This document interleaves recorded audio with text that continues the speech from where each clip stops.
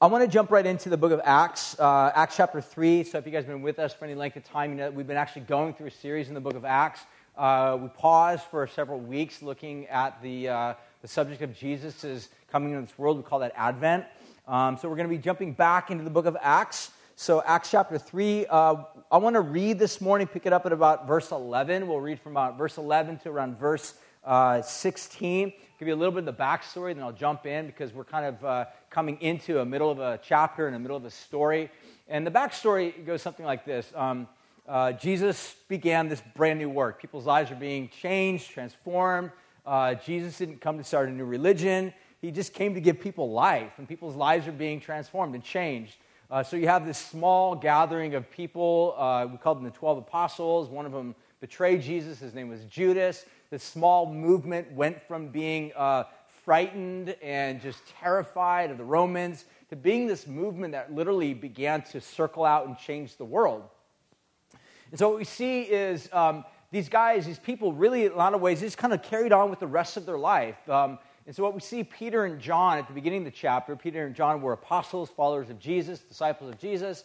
They were going to the temple at what was kind of known as the hour of prayer. So as they're going to the temple, this normal, typical, routine day, they noticed that there was a guy. He was a beggar, and he was lame, meaning obviously he couldn't walk. And so the best that we can account for is he's been doing this for almost 3 decades of his life. So imagine going to a typical routine of your life, a routine, normal, daily routine, and seeing a person that's there all the time. That person on a street corner, that person you may have never even stopped to ask them their name. They're just a figurehead to you. They're just a nameless individual, and this is that person sitting right there. So this person interacts with Peter and John, asks them a question. Could you give me some money, right? That's what he's a beggar. He's begging for money.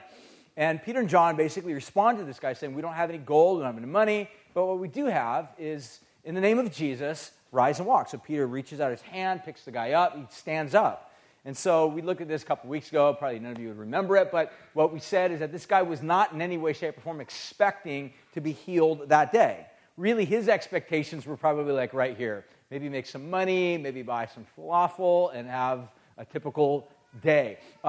What God expected for this guy's life was to radically change everything, was to give him a brand new body. He had no expectation of that whatsoever, but God had different expectations. Using Peter and John literally changed this guy's life.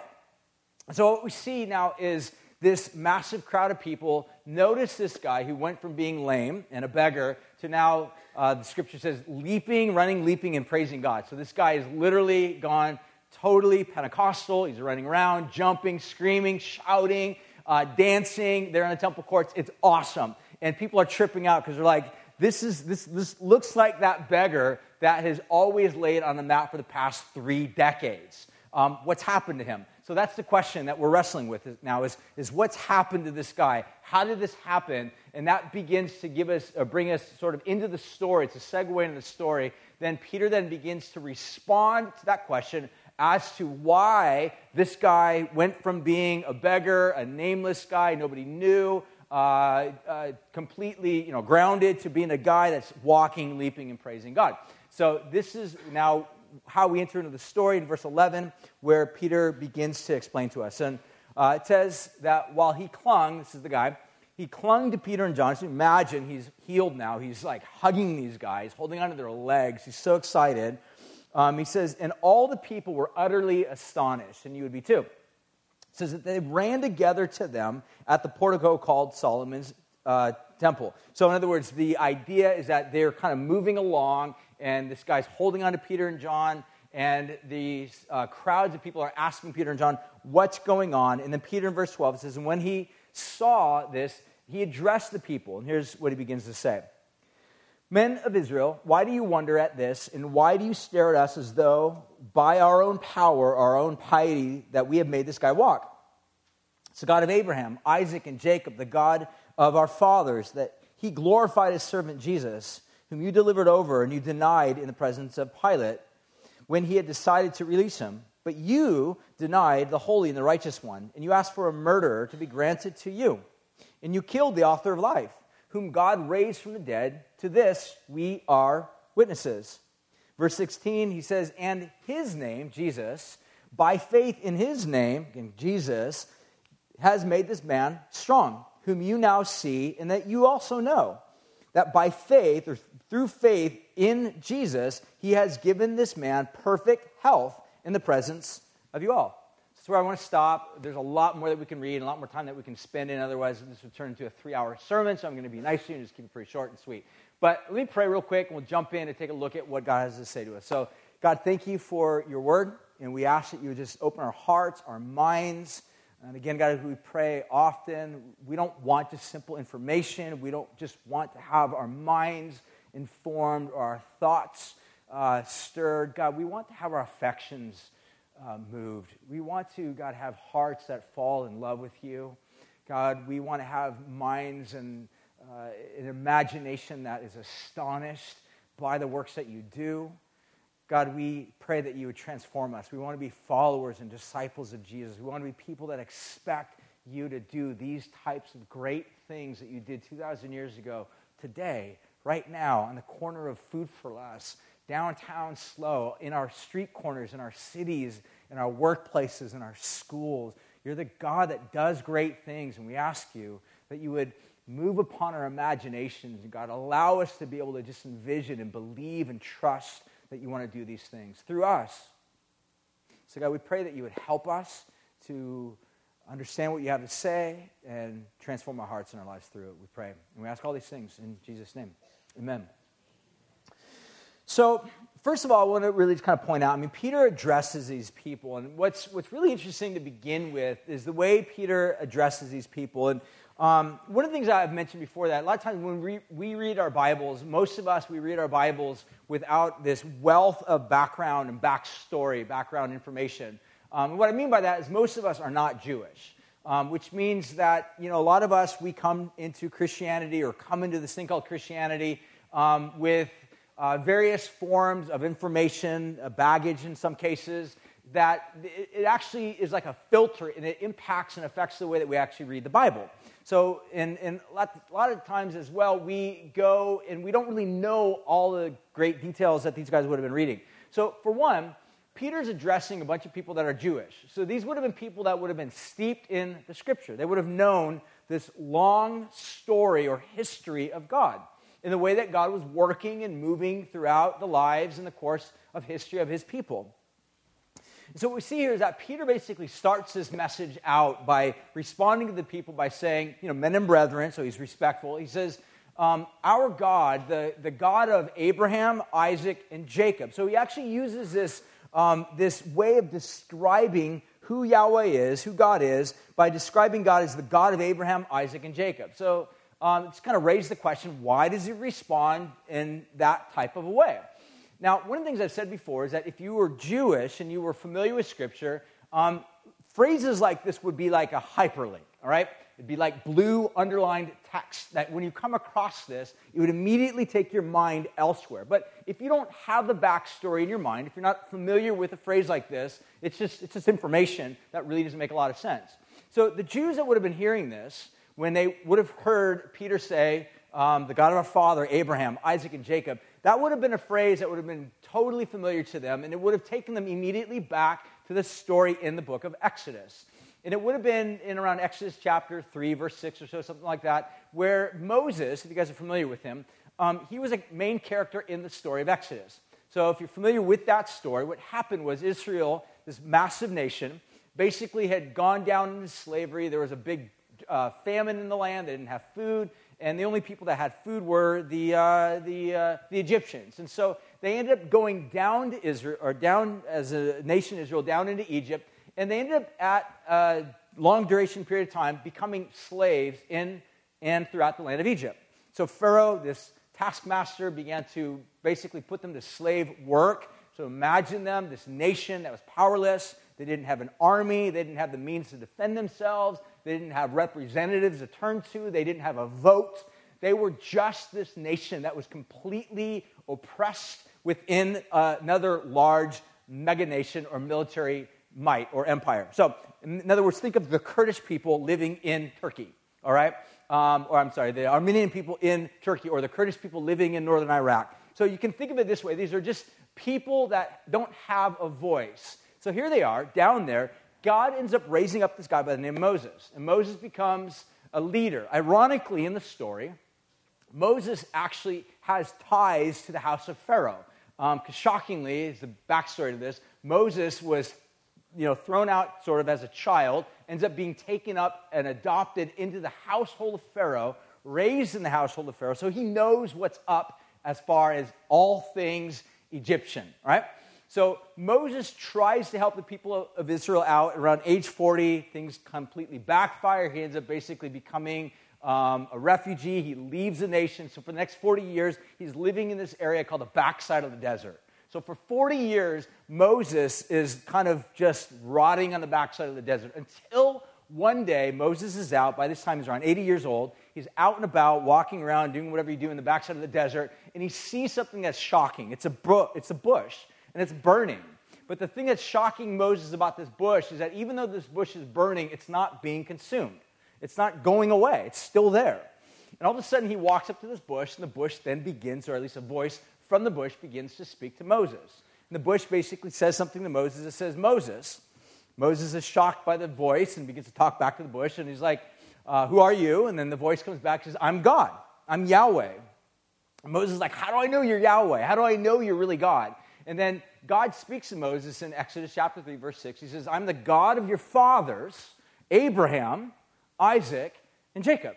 In other words, the lineage that you come from, Moses, your true self, your true genetic background, your backstory has been consumed by me. And I am the God. I'm not Ra. I'm not another deity or another entity or some nameless force or power in the universe. I'm Yahweh. And I'm the God that was worshipped by your forefathers, Abraham, Isaac, and Jacob. And then basically God enlists Moses to do something, which, if you're familiar with the story, it ends up leading to sort of the freedom of the people of Israel. They end up basically being set free. So the story that we see here that Moses, or I should say that Peter's tying into, he's connecting what's happened, this event that's happened on the Temple Mount, he's connecting it to the story in Exodus chapter 3 by way of using these statements, these phrases, or these hyperlinks, if you think of it that way. And he's basically saying this, that the story about Moses in the burning bush, that God affirming his very presence, is tied into the fact that God is about to make a promise to rescue an oppressed people group. And really what Peter's basically trying to tap into is to say, look, if you want to understand what's happened, men of Israel, you got to understand something about Yahweh. Yahweh is the God of Abraham, Isaac, and Jacob. He's the God of the Exodus. He's the God who sets free people that were once captive or people that were once enslaved. So in other words, if you want to understand how this man who was a slave to his own inability to walk or his cripple, you have to understand the God of Abraham, the God of Isaac, the God of Jacob. And that's how he begins to address these people, to lead them to understand, to make sense of what's just simply happened. So it begins to basically describe, and we'll really take a look at two things this morning. We'll wrap it up. One, we'll take a look at Jesus as being the agent of salvation. So there you go. I just, spoiler alert, just told you kind of what is going on here. There's there's an obvious E on the eye chart there, that Jesus is the agent of salvation. But how Peter describes Jesus is really important. And I want to take a moment and just consider the ways in which Peter describes Jesus. So we'll take a look at the agent of salvation, and finally we'll finish with really the means of salvation, or how that salvation becomes realized, because that's also a central theme throughout this story as well. So first, let's take a look at the agent of salvation. Peter basically describes Jesus in three specific ways. And it's really important to notice the titles that Peter chooses to use to identify who Jesus is. So first of all, Peter describes Jesus as servant. He describes him as the holy and the just one. And then thirdly, he describes him as the author of life. Let's take a look at each one of those. First of all, the servant. In Acts chapter 3, verse 13, listen to that again. He says, the God of Abraham, God of Isaac, God of Jacob, the God of our fathers, glorified his servant Jesus. Some of your translations actually might render that word rather than servant as the word son. And a lot of scholars have identified that actually that word that's used there could be used as the word son or servant. Now, the Jews actually, in Jesus' day, they had a translation of the Bible that they used. It was called the Septuagint. So if you imagine, most of the Jews that lived in Jesus' day, they spoke common language, which was Greek.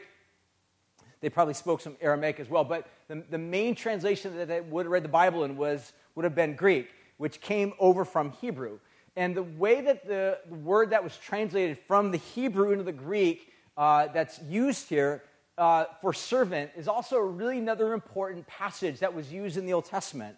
And it would have echoed this passage from a guy by the name of Isaiah. If you're familiar with the story of Isaiah, Isaiah was a prophet, and he spoke about 700 years or so before Jesus came. And one of the most profound prophecies that Isaiah envisioned or imagined or thought about or had written about was in Isaiah chapter 52 and 53. And it's a passage that describes Yahweh's servant. So the idea that we want to look at right now or consider is that Peter basically describes Jesus as the servant. So again, think hyperlink. So if you're a Jew living in the first century and you hear the word, this servant that did this healing, immediately your mind would go back to the prophecy of Isaiah 52 or 53. So let's take a look at that and just see who this servant is of Jehovah and why this is such a significant statement that Peter makes here. So Isaiah chapter 52, verse 13 begins by this statement. It says, behold, this is God speaking, by the way. He says, behold my servant. So in other words, it's like God saying through Isaiah, hey, take a look at, observe, be aware of my servant. So who is the servant? How are we going to identify whoever this servant is? How will we know what the servant of Yahweh looks like? He goes on to describe, verse 14. He says, his appearance, so he actually begins to describe for us some of the detail that we can look at and identify to determine whether or not this person is the servant of Yahweh or not. And then he goes on to say, his appearance was so marred beyond human semblance, and his form beyond that of children of mankind. Next slide, beginning in verse 53, or chapter 53, verse 2. He says, he had no beauty that we should desire him, and he was despised and rejected by man. He was a man of sorrows. He's acquainted with grief. Another way of thinking about that, he was familiar with grief. He knew what grief was. It was another translation that describes his way. He reached out and embraced, hugged, gave a big bear hug to an embrace of grief and sorrow and loss. And as one from whom men hid their faces, he was despised, and we didn't esteem him. Next slide goes on to describe him as saying, surely he has borne our griefs, he carried our sorrows, yet we esteemed him stricken, smitten by God, and afflicted. But he was pierced for our transgressions. He was crushed for our iniquities. Upon him was the chastisement that brought us peace. And here's a real important last phrase. And by his wounds, we are healed. So again, this passage would have been very familiar to all the Jews because they would have been looking for, hoping for one day, this prophecy of Isaiah would be fulfilled. And so here's Peter basically saying, you guys want to know how this guy, gone from being crippled or lame or unable or incapable of walking, to actually being made fully, completely whole to where now he's running, leaping, and praising God, consider the servant. So you can imagine he's pointing their minds back to this rich biblical history that they would have understood. And this is what Peter's trying to say, that this person that's now whole is whole because of or on account of whoever this servant is. We know, obviously, the servant is Jesus, and that's his whole point. The second thing he describes Jesus as is the holy and the just one. Again, this echoes Isaiah, the holy and the just one. Think about it this way. Holiness is really this Godward focusedness. And what we know about Jesus' life is that the followers of Jesus, the disciples of Jesus, they always knew Jesus to be perfectly, morally good, morally pure. Never doing anything to break the laws of Yahweh. In fact, always doing everything that was in accordance with Yahweh's desire or will. Jesus never lied. He never pulled the wool over people's eyes. He wasn't deceptive. He wasn't duplicitous. He didn't betray people. He didn't steal. He wasn't greedy for power or money. And just think about this. He's the king. If he is indeed the King of Kings and the Lord of Lords, how would you, if I can put it this way, how would you use your power amidst a bunch of people that are crazy, dopes? Jesus, rather than using power in a way by which to crush other people, he actually uses power in a way to bless other people. So not only is he holy in a very moral, pure type of a way before God. In fact, even Pilate says, there's no wrong that I find in him. In other words, he hasn't broken any laws. There's nothing that I see that Jesus has done by which I should be sending him off to his death for. So the question is, naturally, why did Jesus die? In some ways, you can answer that by saying, just crazy. I mean, we know theologically it was before our sins and whatnot, but it was just a political problem that Pilate let Jesus die because he was tied. He was a part of this system of crazy, deceptive, messed up politics. But the fact is that we see is that Jesus was holy. But the word that he also uses here is that he's just. Some of your translations might say righteous. And this is the word that basically describes kind of the horizontal relationship with other people. How did Jesus treat other people? And this is where we begin to kind of get into an understanding. How did Jesus respond to people? If you look at Jesus' life, every time Jesus encounters people, he's always doing something that's for their good. Whether it's a person who's got this leprous disease, so he's an outcast, he is not able to be part of what's happening within the life of the people of Israel. Jesus heals them. If it was a person that was unable to see, Jesus opens their eyes. If it was somebody that was plagued by their sins, or like the guy that was there in the tombs and he was just tormented by demons and fears and anxieties, we're told that Jesus touches him and he's there left in his right mind. Everywhere Jesus goes, he's always doing good to other people. In other words, Jesus is treating people like human beings. In other words, Jesus treats people differently than how you and I oftentimes treat people. Have you noticed how easy it is to just belittle people, especially those you don't even know? I mean, it's easy to say things about people or to do things towards people. I mean, think about how we oftentimes treat people that we do know, how shameful oftentimes it is. Think about how we oftentimes treat people that we don't even know. And yet, Jesus, every single time he encountered people, whether he knew them relationally or didn't know them, he was always humanizing them. I mean, there was one occasion where there's a lady, no one really knows who she was. She was just described as an old lady with a messed up back. It's kind of my version of that translation. But she was an old lady with a messed up back. And it says Jesus encounters her and he speaks to her and he says to her, "Daughter of Abraham." Now that statement might not mean a lot to us, but that statement is a totally, completely humanizing statement. It'd be like walking up to a prostitute who is nothing more than just an object and calling that person by their name. First, middle, and last name. And saying, this is who you are. You're not just an object. You're just not a piece of meat. You're not just something for consumption for the public. You are a human being that resembles and bears the image of God. Jesus was always doing this with people. The opposite of holiness and justice really comes out by way of worship, meaning idolatry and injustice. So if you look at the majority of human beings, what we fall prey to is idolatry and injustice. That's a good definition of who we are as human beings.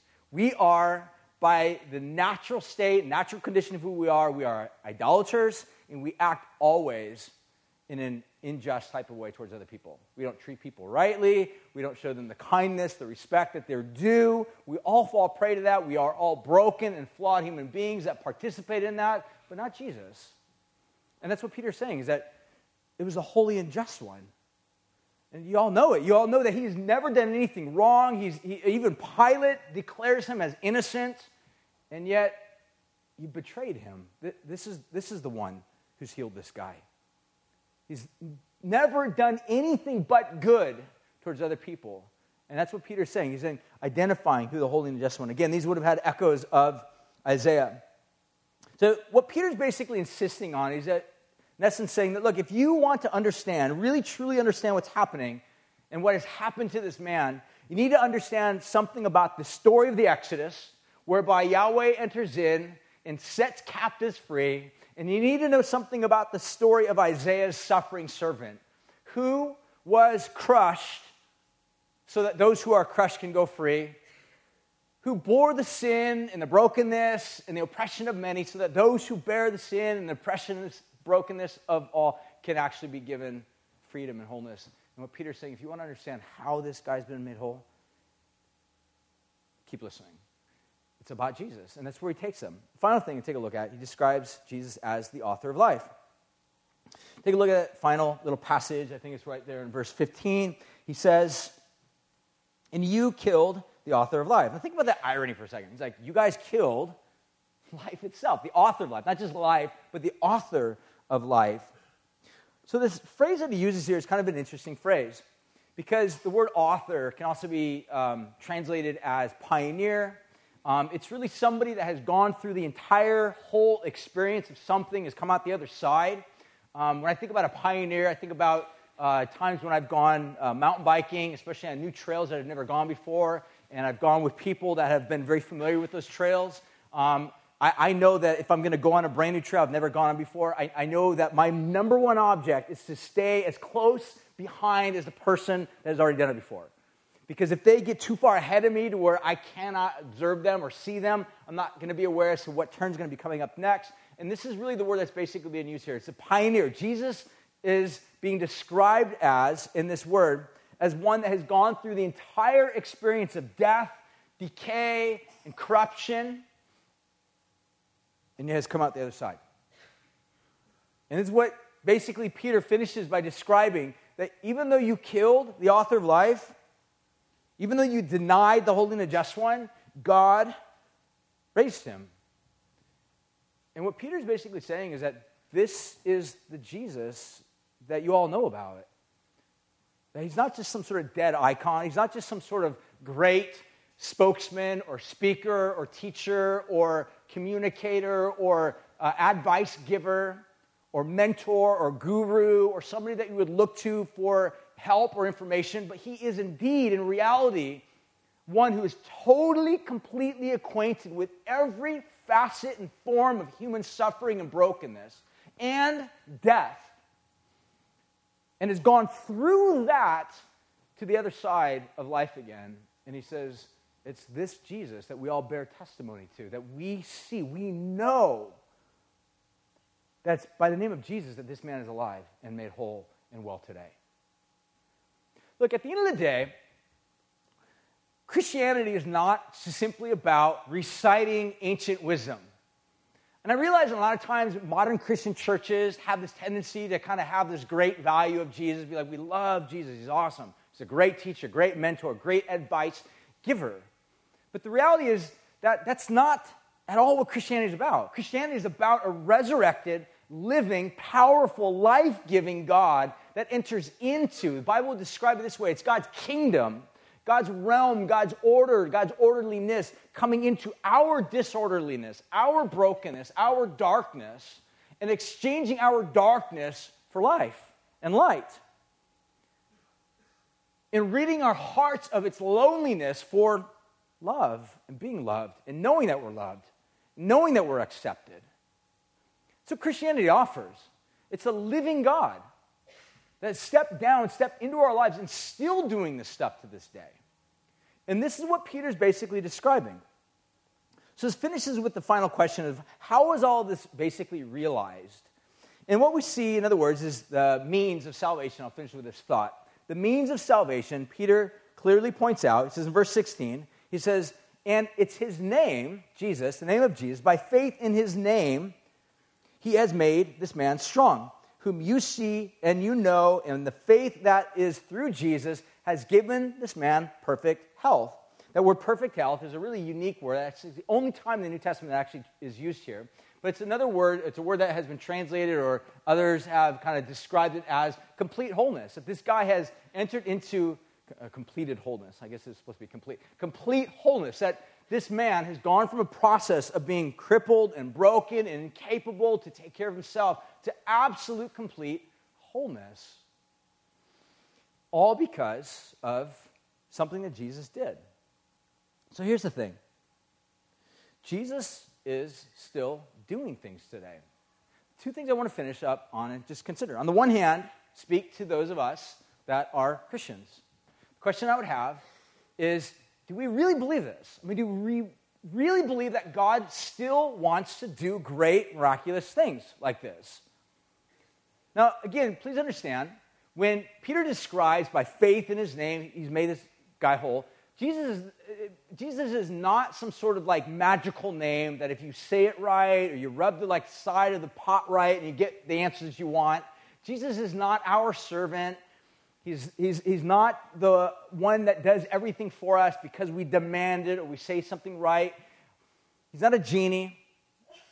Jesus is God. And there are times when he does not do for us what we ask him to do.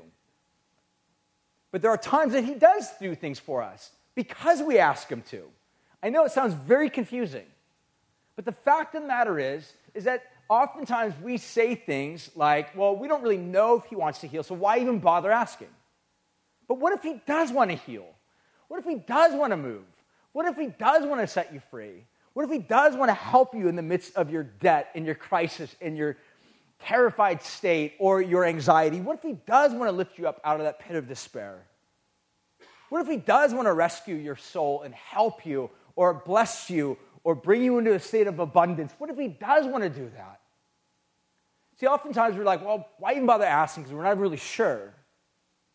Why not switch it around and just say, why not try asking and keep asking and trusting that maybe God wants to do something great? It's what I love about this story of the early church and the church leaders, that really all these guys are doing is just going about typical status quo life. They're not on a mission trip. They're not like, okay, guys, it's church day today. Let's go do good things for God. They're like, let's just go to the temple and pray. I mean, that to a first century Jew is as status quo as you waking up in the morning and saying, well, let's go to Nautical Bean and get a cup of coffee. You know, let's go to Sally Lou's and get a scone, right? But as you're entering into that realm, that world, that life, that wherever it is that you're going, these guys walk with their eyes wide open. They just recognize, hey, the Holy Spirit, God's power, God's presence is with us everywhere we go. And we bear witness and testimony to this resurrected Christ. And maybe there are people that God will bring into our lives that God wants to shower his life through us upon them. So I would suggest a lot of times, I think we miss the great things that God wants to do is because we're so consumed with stuff in our lives. We're so terrified that maybe something good might happen, that the Holy Spirit moves and works through us, or we're terrified that maybe if we try and something doesn't happen, we're afraid of failure, we're afraid, and oftentimes we're not aware. We don't live in a state of being aware of the need around us or the power of the Holy Spirit within us. I think the church, that's why we read stories like this and we're just shocked by it. We're like, whoa, it's amazing. But again, as I just want to say is I want to remove the mysteriousness out of that. That's just normal Christianity. That's not like uber Christianity. That's just regular status quo Christianity. People living their day-to-day life in their day-to-day field of work or operation, trusting the power of a powerful God to do great things in people's lives. Taking steps of faith, just trusting. I mean, imagine Peter bending down and being, let me help you up. I mean, honestly, to be really frank with you, if that was me in that state, I would be like, I don't think I want to do that because what if a person falls back down again? That'd be a bummer. Like, that's not a good way to start your ministry. Like, but the point of the matter is they didn't really care. They're like, let's take steps of faith, trusting that God's going to do something. And as they were stepping out in faith doing this, God was opening his doors and doing miracles and setting people free, and people were asking questions, and Peter's responding by pointing them back to Jesus. And I would suggest God still wants to do that today. The flip side of this is, what if you're in a place of the guy in need? What if you're the guy? What if you would identify with the person that's crippled, that's incapable, unable to move? What if you are the one that you are paralyzed by anxieties or fears or loss or grief or discomfort or insecurities, or your own sin, or your own awareness of the fact that you and God are not in a good relationship right now? My encouragement to you is, what if the way that you began to view God was one of, maybe he has the power to heal me, and I'm going to go to him. If that means making myself vulnerable, if that means walking up to someone I might not even really know and just saying, could you pray for me? I'm in debt, it's over my head, it's crushing me. I feel like I'm the people of Israel under this yoke of oppression, under this Pharaoh. It's called Capital One credit card, right? It's under this whatever. I mean, the fact of the matter is, what if we began to live our lives in such a way of just saying, what if God wants to help me? What if God wants to set me free? What if God wants to bring me a sense of peace and calm in the middle of this insanity? What if God wants to do that? But we never really know because we never ask. We just stay in our own isolation. We never enter into this. I'll give you an example of how this happened this past week. It was really cool. I was chatting with a guy, Facebooked me and responded to him, contacted him back.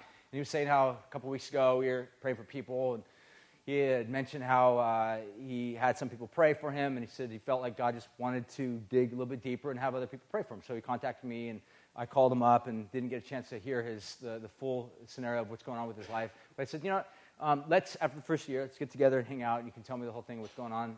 But right now, God knows what's going on, and let me just pray for you. So I just spent a little bit of time just praying over him. I had no idea what I was really praying for.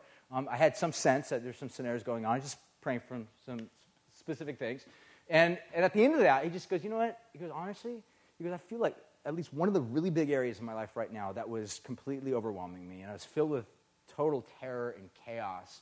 I feel like I have complete peace over that right now. I said, you know what that is right now? Like, that's something we celebrate, because that's God invading your life with his kingdom. His peace, his calm, his kingdom of righteousness, his kingdom of goodness is invading, coming into your life, and removing those anxieties that were crushing you. That's awesome. That's God's kingdom advancing. That's God basically saying, I love you so much. One of these days, my kingdom, which is so good, which will one day cover the entire planet, I'm going to bring a little bit of a trailer into your life right now, a little bit of a spoiler so you can sense it, taste it, feel it. It's an appetizer of what's to come. But, one of the cool things is he says, I would have never sensed that had I not asked someone to pray for me. I said, you're right. That's exactly right. And I wonder how many of us remain in our statuses of crushing weight and oppression and brokenness and sin and defilement, all these things that we are being crushed underneath the weight of, simply because we, for whatever reason, don't want to be like the beggar and stretch out our hand and say, would someone come and pray for me? Would someone come help me?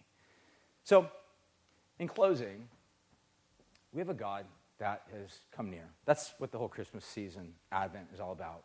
It's this reiteration, re-entry into the story that we have a God that's not distant. We have a God that has come near. We have a God that doesn't say, you have to come find me. I mean, there are elements in which God says, seek me. That's a whole other point. But God's saying that I will come to you and reveal myself. I will show my kindness, show my grace. And it's a God that says, trust me. Trust me. And that's what we see Peter basically saying. It's by faith in the name of Jesus. The name, again, is not magic. The name is basically, it's a handle. It's a way of identifying the sum total of who the person of Jesus is what the name is all about. And so what Peter's saying is by trust in the name of Jesus, God will begin to bring healing. We want to respond right now, and we're going to sing. We're going to respond by taking communion. It's a way to remind ourselves of the fact that we have a God that's totally, totally familiar with our brokenness. So a lot of times we wrestle with that. We're like, how does God even know what brokenness looks like? Guys, you ask. Because it's exactly the story of the cross. The story of the cross is a God that's deeply familiar with brokenness. That's why Jesus, the night before he was betrayed, takes the bread, breaks it. He says, this bread is my body, which will be broken for you. We have a God that's deeply familiar with brokenness.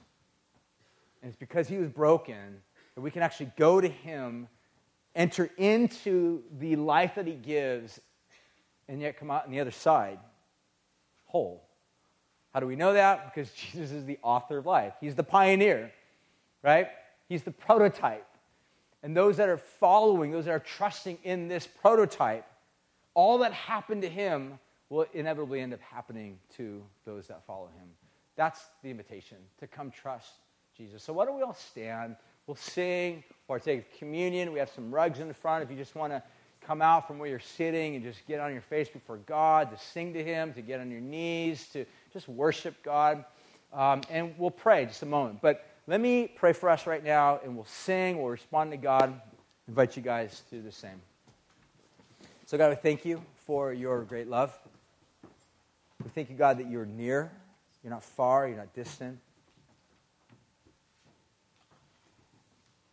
We thank you, God, that you've given us ample evidence for us to look at and to know that you're trustworthy. God, that we can be vulnerable before you because you have been vulnerable before us. And so, Holy Spirit, we invite your presence here in this place right now to search us. God, you know those areas in our hearts and our lives right now that are really raw, where we feel really fragile, where we feel like maybe we're coming undone, we're about to come undone, or maybe we are just a pile of brokenness. But God, we thank you that in the midst of whatever state or condition we're in, we can come to you and trust you, that you're familiar with what brokenness is all about, and that you offer us wholeness. So, we respond.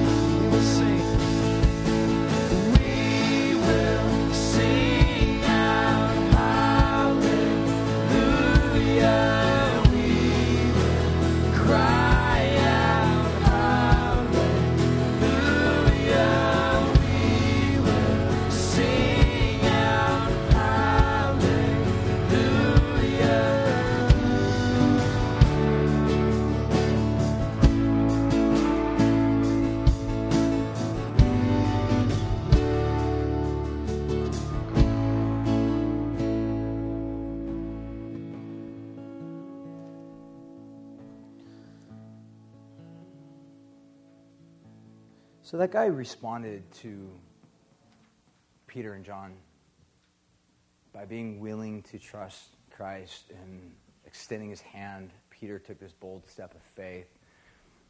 And something happened in his life. This guy was made whole. A miracle happened. We believe the same God that still showed himself strong in ways like that still does stuff like that. And God wants to do things like that. And he wants people to have faith and trust him to do stuff like that. And so if you're here and there are situations going on in your life that you would describe as being crippled by sinfulness, your own brokenness, your own sense of inadequacy or insufficiency or defilement or brokenness before God. Maybe you're not a Christian. You want to trust Christ. If you're here this morning, maybe you are a Christian, maybe you affirm faith in Jesus, but you also just realize your life's you just feel fragile, coming undone and broken and whatnot. And there's things that are literally just crushing you. You feel more of a servant to fear than you are a servant to Christ. Anxiety would be what more defines your existence than trust in Jesus, a sense of peace in the midst of storm. We believe that God wants to do great things. And sometimes it's just a matter of, like, do I trust God enough to lift up my hand? If you're here this morning, you would like to be prayed for, just for whatever is going on. Like I said, whether you're not a Christian, maybe you just got things that you got going on in your life that are like these crushing weights of oppression on you. And you want to be prayed for. Just raise your hand where you're at. We want to have people just pray for you. Okay, so if you're here, maybe stand up so people can see you. Sorry, I don't mean to call you out. It's kind of always awkward. Okay, if you see someone raise their hand, just stand around them and pray for them. So if you're a Christian, you follow Jesus, maybe leave your seat. Just the way God left heaven. All right, got it? Leave your area and maybe go find someone and lay hands on them. Anybody else? Don't be afraid. Go ahead. This lady, raise her hand. Someone put your hand on them. There you go. All right, good job. Anybody else? Just raise your hand. We want to pray for you. Anybody else? Anything that's going on in your life, you just need someone to pray for you. So go ahead and start praying for them right now. And just pray for them so they can hear you. Pray, ask God to give you words to pray for them. Maybe God may want to give you a scripture to share with them. Just look around the room if there's someone else that's raising their hand. Again, look, at the end of the day, guys, we're a family. As a family of people that follow Jesus, this has got to be a safe environment to do this. I mean, it's got to be. There's no judgment. There's no sense of people calling you out. I just did that, so sorry. But the fact of the matter is, it's as a family, we come together and we carry each other's burdens and needs. And one of the simplest ways that we can do that is just by praying for each other and offering to speak in each other's lives. So anybody else, you just kind of like that guy needs help. You just need prayer. Raise your hand where you're at, and people around you will gather around and just lay hands on you and pray for you. Anybody else? Let me pray over you guys, and then we'll just finish with another song. And as we finish, as we worship, guys, let's just use our bodies as these instruments that God's given us, to lift up our voices, to use our hands, to use our bodies as these instruments of affection, of love, of worship back to God. So let me pray, and we'll sing, and we'll finish up. God, thank you for the healing that you bring. God, you don't always heal in ways that we expect. Sometimes it's ways that we're not expecting. But we pray, God, that you would make your presence known for those that have raised their hand that are in need of help, in need of salvation, in need of Jesus. We pray right now, God, for them, that you would just come alongside them. For those that are here right now that haven't raised their hand, for whatever reason, you know those anxieties that can oftentimes arise, even in feelings and circumstances like that. But we pray, God, you know what's going on in their heart. We ask that you would come to them, even in the midst of their own anxieties and fears. And God, just bring healing, bring your presence. Touch them. God, we thank you that healing is not connected necessarily to us raising our hand or doing these things. It's connected to faith in Jesus. And so we pray that even those here that just in their heart just trust you to do something, I pray that you would meet them right where they're at. Speak words of comfort to their hearts. Give them life, we pray. God, we want to lift up your name, worship you, magnify you, make much of you. So God, as we sing, as we offer our prayer, offer our praise, God, may you be lifted up in this spot.